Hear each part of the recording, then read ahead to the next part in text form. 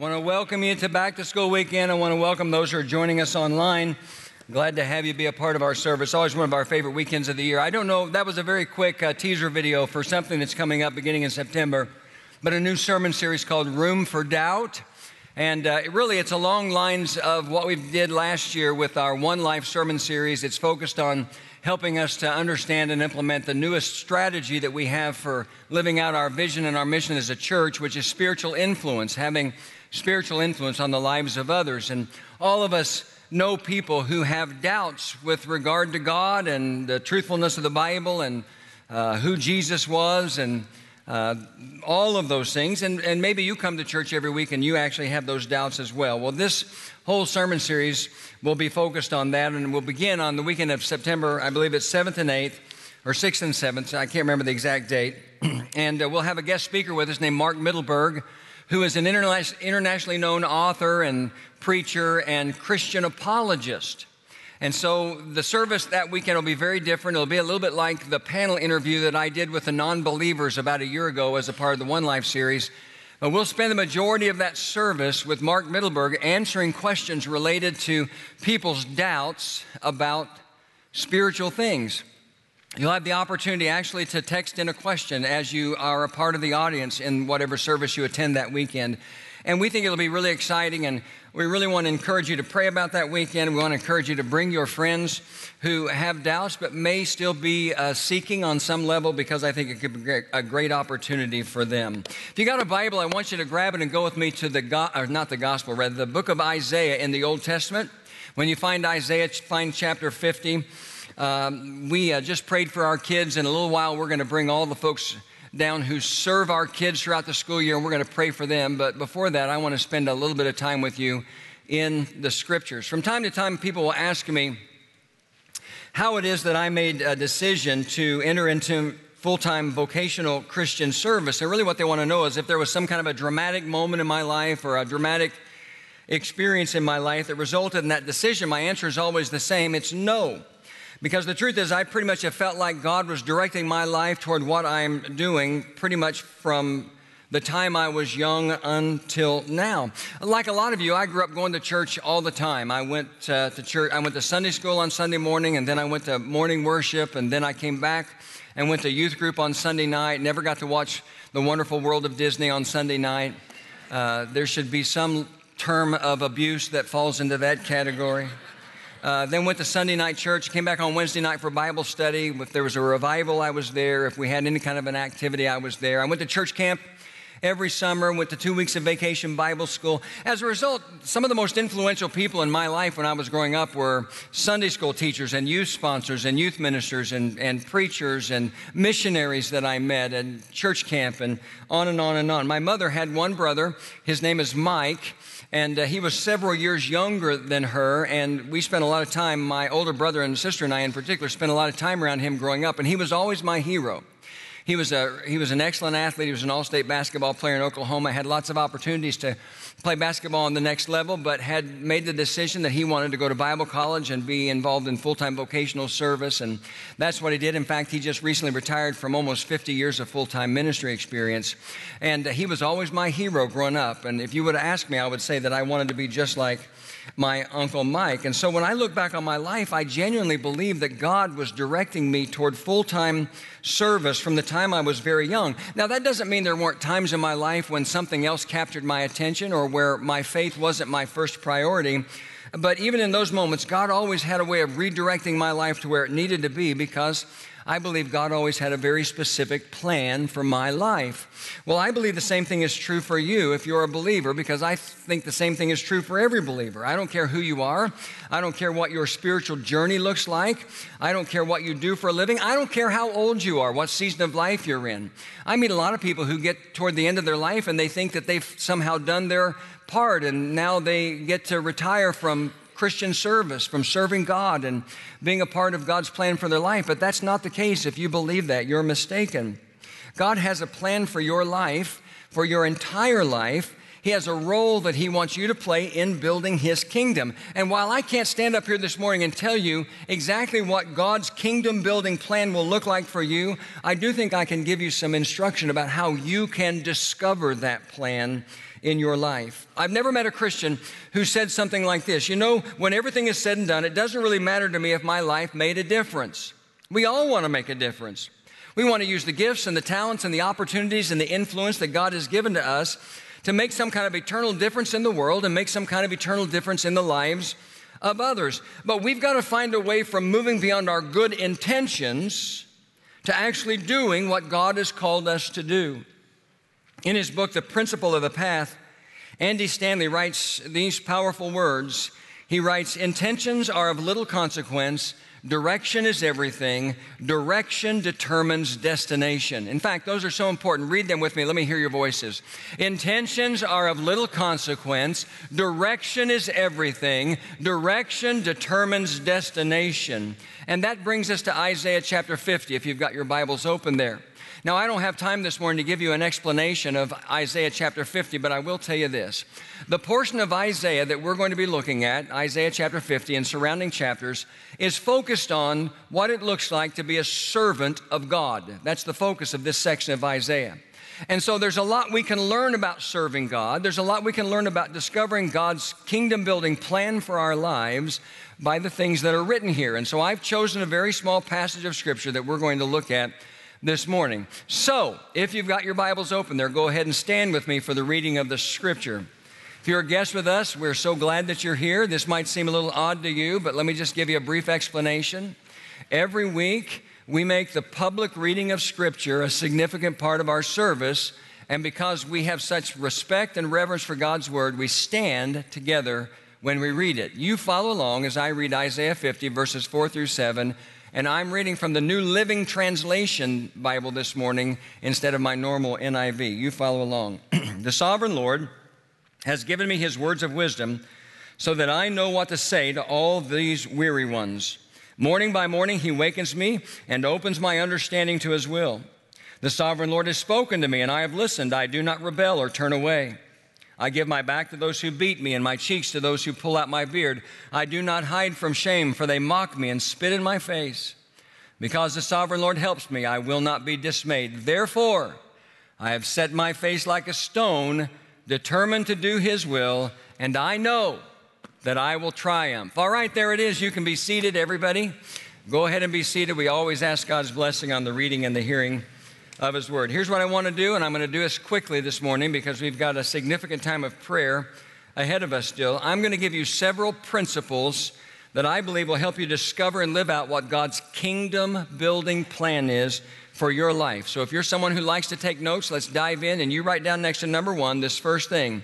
You want to discover and live out God's kingdom-building plan for your life, then you've got to make that a daily priority. Write down these words. It's got to be a daily priority. And what we're going to do is just start in verse 4 and work our way down through those verses we just read. So verse 4 says this: "The sovereign Lord has given me his words of wisdom so that I may know what to say to all these weary ones." And here's the key. He goes on to say, "Morning by morning, he wakens me and opens my understanding to his will." Morning by morning, Isaiah says. If you want to know what God's kingdom-building plan is for your life, then you need to spend time with him every single day, and you need to ask him to open your heart to the opportunities that he sets before you throughout the day. In other words, if you want to know what God's kingdom-building plan is for your life, then you need to spend time with God every day, and you need to ask him to guide you in that kingdom-building plan. Let me illustrate it like this. Let's say that you're going to travel by car from New York to Los Angeles. Well, if that's your decision, then you need to know that it's not going to be just a matter of getting on a freeway and driving in a straight line for 3,000 miles from New York until you get to the Pacific Ocean. A journey from New York to Los Angeles is going to involve a lot of different twists and a lot of different turns and a lot of different adjustments along the way.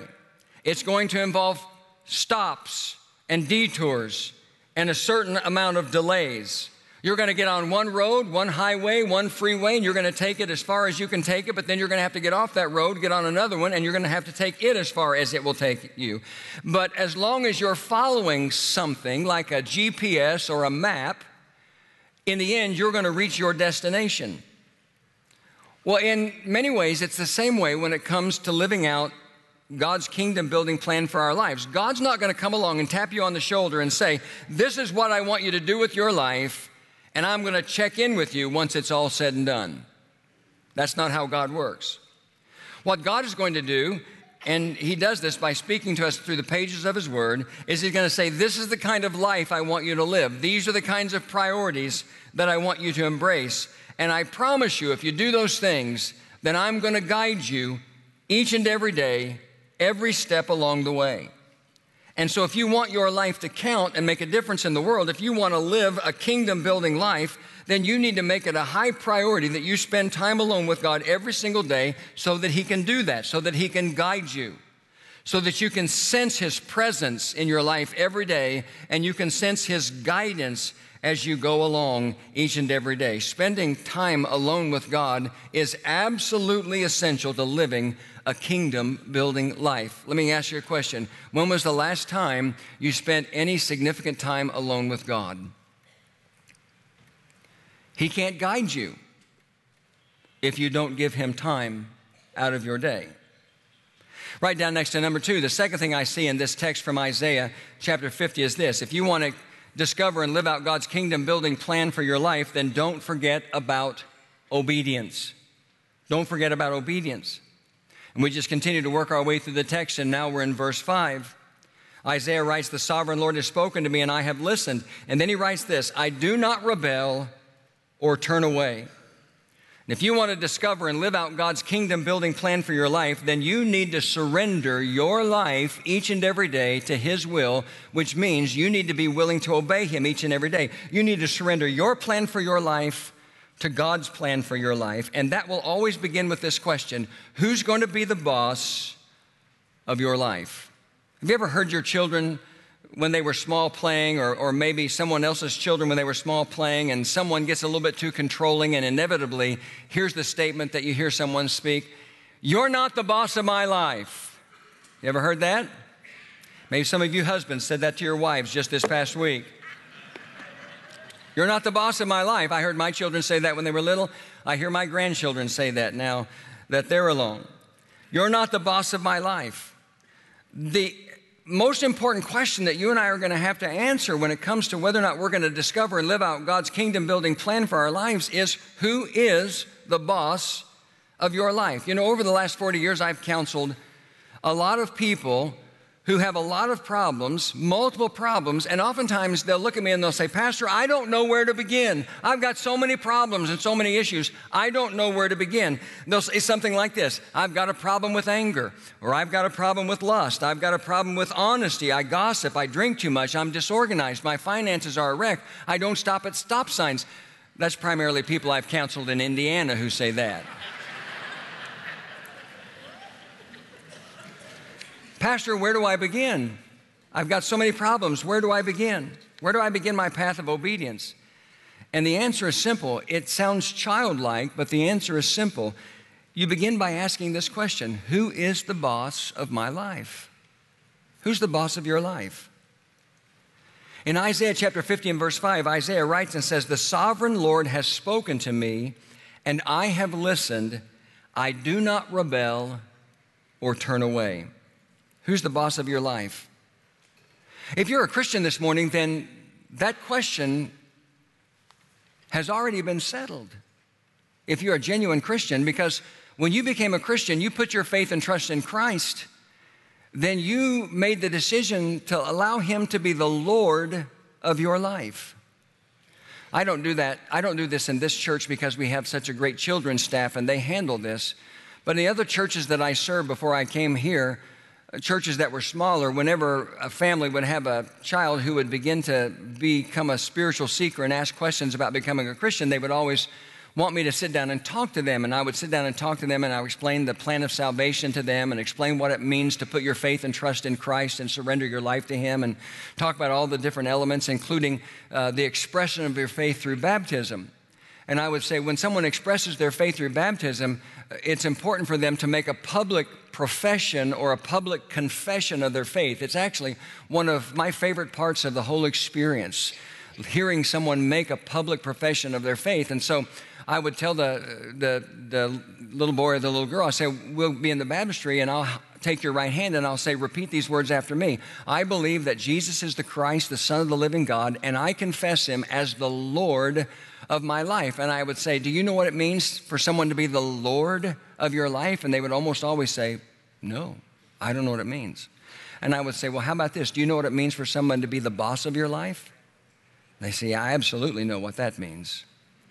And so when that moment would come, we'd get into the baptistry, and I would give them a right hand, and I would say, listen, I want you to make this public profession of faith in Christ in the presence of God, who is here participating in this moment, and all of these people, all of your family, all of your friends, all of these witnesses. I want you to repeat after me. I believe that Jesus is the Christ, the Son of the living God, and I confess him, and I always use these words, as the boss of my life. Who's the boss of your life? I mean, at the end of the day, really, honestly, who is the boss of your life? Because once you've settled that question, and you should have settled that when you surrendered your life in complete faith and trust to Jesus, then he's going to help you take control of the other issues of your life. If you're listening to him, if you're following him, if you're living out that commitment, he's going to help you in matters of obedience so that you can discover and live out his kingdom-building plan for your life. Right down next to number 3. You want to discover and live out God's kingdom-building plan for your life, then expect difficulty. Expect difficulty. We keep working our way through the text, and now we're in verse 6. And Isaiah writes, I give my back to those who beat me, and my cheeks to those who pull out my beard. I do not hide from shame, for they mock me and spit in my face. Now, everybody look up here for just a moment. One of the things that's interesting about the book of Isaiah is there's a strong messianic element to the book of Isaiah. In other words, there's a lot of messianic prophecy found in Isaiah, or prophecy about the Messiah, which we know is Jesus. And we see an element of that here. And you read those words in verse 6, and you know that Jesus lived out those words. Those words were fulfilled in Jesus at the experience of his crucifixion. But as we read them today, from a practical standpoint for you and me, they're more than anything else, they're symbolic, because we're probably not going to have the experience in our lives of being beaten or spit on or have someone pull the hairs out of our beard or whatever it might be. But the lesson is this. Anytime you set your heart on living out God's plan for your life, you can expect difficulty along the way. And that difficulty can come in a variety of days. Now, most of the time, we imagine that difficulty coming in the form of some kind of opposition or some kind of persecution. And we see that around the world with our brothers and sisters who live in different parts of the world, who suffer horrific kinds of persecution and opposition as a result of their faith. For you and me, though, in the setting that we live, it's oftentimes going to be a lot more subtle. The difficulty is going to be more subtle. It's going to show up in ways like this. It's going to show up in loneliness. We feel like we're the only one trying to live out God's kingdom plan for our life. It's going to show up in self-doubt. We question ourselves and our motives, and we question ourselves and the effectiveness of what we're trying to do.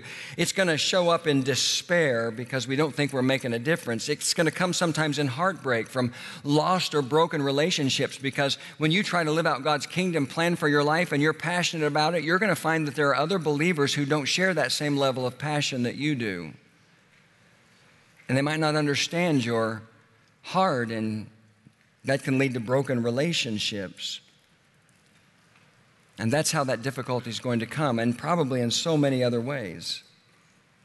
At the end of the day, every one of us has the ability to choose whether we're going to live an easy life or a great life. And I would define a great life for you and me as believers like this. A great life is a life of discovering and living out God's kingdom-building plan for our lives. But you know, at the end of the day, whether you consciously choose to live an easy life or a great life, it's still going to be a difficult life, because we're all going to experience some level of difficulty because we live in a sinful and fallen world. But if you try to do what God has called you to do, if you try to live that kingdom-building life, that difficulty is going to be even greater, because anytime you try to do anything significant, you need to expect difficulty along the way. If you're a little chubby and you're out of shape and you decide that you want to look like a bodybuilder, you know there's going to be some level of pain involved in getting there, because nobody goes from flab to fab overnight, right? In the same way, you don't live a kingdom-building life of significance without enduring some difficult days. But here's what you need to remember, okay? As you embrace that kingdom-building life and you face the difficulty, here's what you need to remember. You're not alone. Look back at verse 6. That's the verse we read just a moment ago, but let's read it and let's continue into the first part of verse 7. Isaiah writes and says, I give my back to those who beat me and my cheeks to those who pull at my beard. I do not hide from shame, for they mock me and spit in my face. There's the difficulty. But then he goes on and says this, because the sovereign Lord helps me, I will not be dismayed. No matter what difficulty I face, because the sovereign Lord helps me, because he's always with me, because he always helps me, I can count on God. I will not be dismayed. There's going to be some difficulty, some suffering along the way. You should expect that. But you're not alone, so don't be dismayed. Write down next to number 4, these words. If you're going to discover and live out God's kingdom-building plan for your life, then you need to be determined. Look back at verse 7. We read the first part of it just a moment ago. Let's read the entire verse. Isaiah writes, because the sovereign Lord helps me, I will not be dismayed. Therefore, note this, therefore I have set my face like a stone, determined to do his will, and I know that I will triumph. I love that phrase, set my face like a stone. Now, if you're a part of our Mount Pleasant family, you know that we have been going verse by verse to the Gospel of Matthew for some time now, and we'll return to the Gospel of Matthew next week. We'll be in Matthew chapter 25.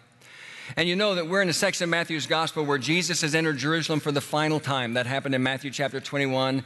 He entered Jerusalem knowing that he was just days away from the crucifixion. He entered Jerusalem knowing that he was going to die. Now, as Matthew writes about that, he doesn't write anything dramatic about it, although Jesus' entrance into Jerusalem was dramatic because of the triumphal entry. But if you look at the same part of Jesus' story in the Gospel of Luke, there's an interesting verse. It's Luke chapter 9 and verse 51. In the King James Bible, it's translated like this. He resolutely set out for Jerusalem. Another translation says he steadfastly set his face to go to Jerusalem. And what that means is that Jesus came to a moment in his earthly life and ministry where he knew that it was time to die. He knew that was going to happen when he went to Jerusalem. He knew everything that he was going to experience. He knew he was going to get there and he was going to be betrayed. He was going to be beaten. He was going to be brutalized. And he was going to be murdered. But he set his face toward Jerusalem. Just like Isaiah writes here in Isaiah chapter 50 and verse 7, he set his face like stone, determined to do what God had sent him into the world to do. If you're going to discover and you're going to live out God's kingdom-building plan for your life, then you've got to be determined to do it. And when difficulty comes or whatever comes along, you've got to be determined to not quit, to not give up, to follow to the conclusion God's kingdom-building plan for your life. You've got to say, I will not let anything stop me. You've got to be determined. I can't tell you, friends, how many times over the past 40 years, when I felt like I wanted to give up when it came to being a pastor and a life of full-time vocational service. It happened more often when I was younger than it does today. But I remember when I planted my first church in Sugar Land, Texas, which is a suburb of Houston, and I've told you this story so many times, back in 1982, started with 30 people, and it was a really difficult experience. No sending church, no supporting organization. I was 23 years old, didn't have a clue what I was doing, wasn't smart enough to know that I didn't have a clue what I was doing. And there were times where every weekend I would buy a copy of the Houston Chronicle. I can't remember the last time I bought a newspaper because we get our news different ways today. But I used to buy a weekend copy of a Sunday edition of the Houston Chronicle, which was literally about that thick. And I'm not exaggerating that. I mean, Houston is the fourth largest city in the country, and you think about all the Sunday ads and everything. And I would take that Sunday edition of the Houston Chronicle to church with me the next day, and I would get the want ads, and I would spread them out on my desk. They would completely cover my desk, and I would hover over them and pray for God's... No, I wouldn't really do that. But I would pour over those want ads thinking surely there was something else something different, something better, something more satisfying, something less stressful, whatever, that I could do for a living to support my family. But I never, ever, no matter what I found, I never, ever followed up on anything. That's what I was feeling in my heart, emotionally in the moment. But more than that, there was a resolute commitment in my heart to be determined to finish what I'd started. Sometimes the Christian life is difficult. And sometimes trying to serve God is difficult. But you've got to be determined. You've got to set your face like stone so that you don't let anything stand in your way. And so a long time ago, I adopted this one single verse. My wife, Sandy, one year, I can't even remember how long ago it was, just bought me a little picture that had a kind of a poem on it that was connected to this verse, and it meant a lot to me at the time, and I adopted this verse. It's Galatians chapter 6 and verse 9, where Paul writes and says, "Let us not become weary in doing good, for at the proper time we will reap a harvest if we do not give up." Let us not become weary in doing good. How many of you know that doing good can wear you out sometimes? But don't give up. That's the message. And if you want to discover and live out God's kingdom building plan for your life, no matter what level of difficulty you face, no matter what level of despair or discouragement you face, you've got to do exactly what Isaiah talks about here, and you've got to set your face like stone and be determined to do the will of God. Write down one last thing next to number 5. Focus on serving others. Now, we started in verse 4 and we worked our way down to verse 7. We're out of verses, so what are we going to do here? Well, let's go back up to the very first verse, verse 4, and let's read the very first part of verse 4. This is how our text began. Isaiah writes and says, "The sovereign Lord has given me his words of wisdom so that I know what to say to all these weary ones." How many of you know there are a lot of weary people in the world today? And you know the truth is there may very well be a lot of weary people in this service today. There may be a lot of weary people listening to me online today. And those people need to be comforted. They're weary because of sin. They're weary because of heartbreak. They're weary because of loneliness. They're weary because of failure. They're weary because of struggle. They're weary because of betrayal. And you can go on and on and on. And one of the greatest things you can ever do for someone who is weary is just serve them in a way that lifts them up. And while I can't tell you this morning what God's kingdom building plan will look like, specifically look like for you, I can guarantee you that it will involve some level of serving others, because that's what Jesus did. In fact, in Mark chapter 10 and verse 45, and this is how it reads in the New Living Translation, he said, "For even I, the Son of Man, came here not to be served, but to serve others." And Jesus said in Matthew chapter 18, we talked about this several weeks ago, in Matthew chapter 18 and verse 4, he was talking to a crowd one day and he held a little child. This is fitting for our back to school weekend. He held a little child in his arms and he said in verse 4, "Therefore anyone who becomes as humble as this little child is the greatest in the kingdom of heaven." And the word he used for humble there in the original language of the New Testament is the Greek word tapineo, which literally means to make low. In other words, Jesus says, whoever is willing to make themselves low is the greatest in the kingdom of heaven. Why would anybody ever make themselves low? We make ourselves low sometimes to lift someone else up. We make ourselves low to serve others. And acts of service, according to Jesus, are the greatest things that we can do in the world. Acts of service give us greatness in the kingdom of heaven. Earlier in the message, I quoted these words from Andy Stanley. He said, "Intentions are of little consequence. Direction is everything. Direction determines destination." I'm sure that every one of us have good intentions to live lives that honor God. Good intentions to make a difference in the world.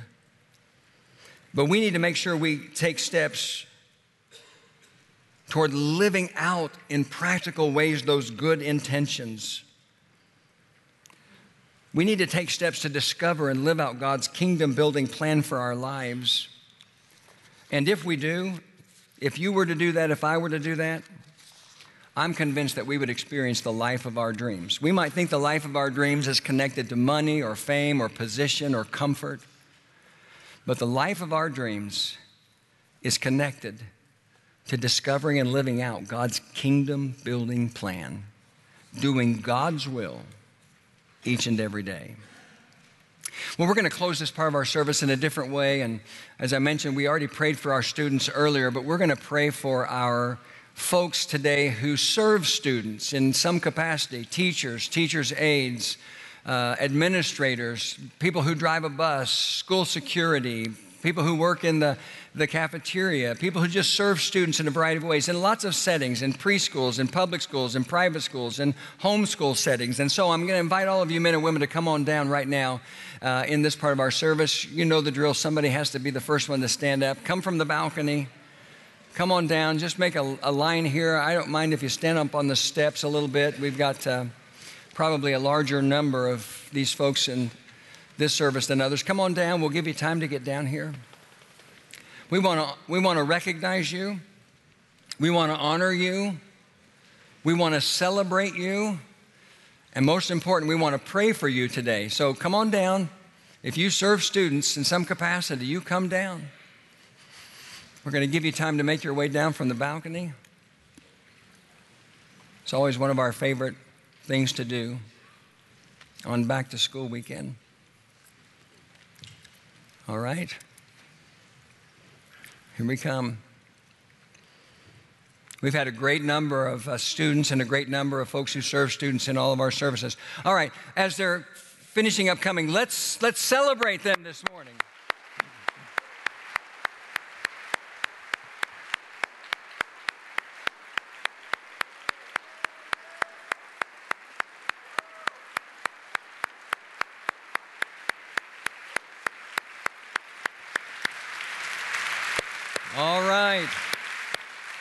All right.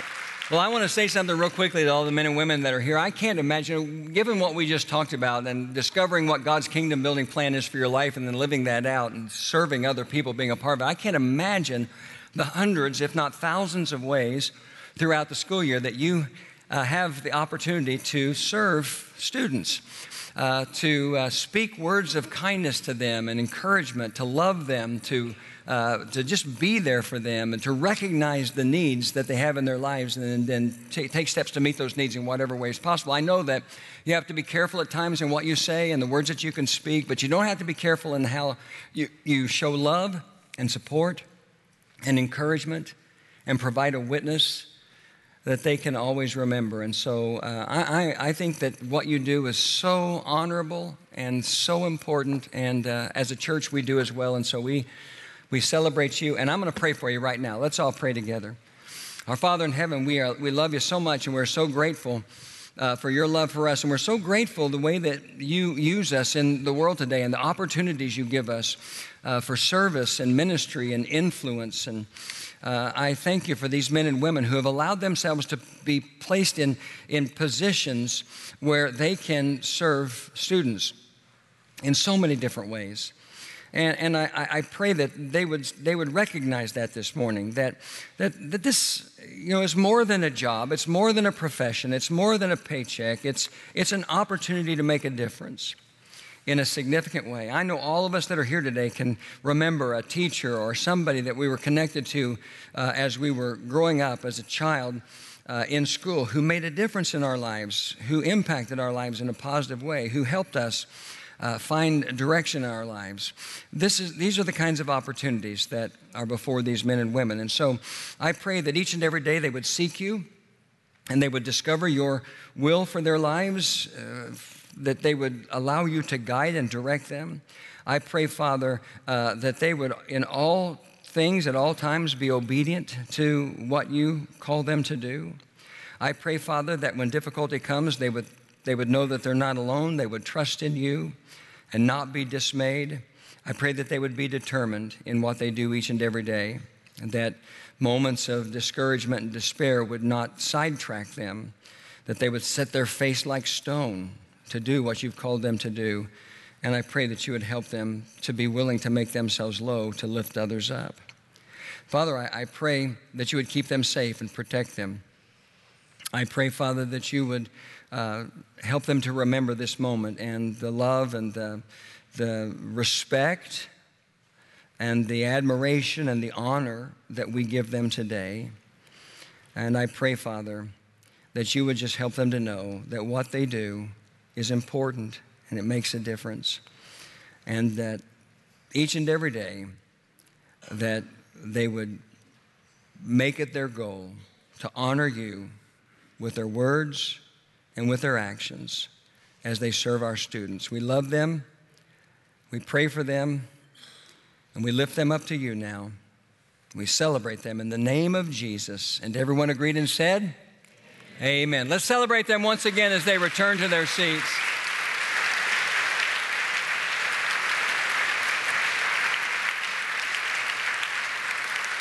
And as these folks return to their seats, go ahead and stand together. We're going to close our service with a song of worship.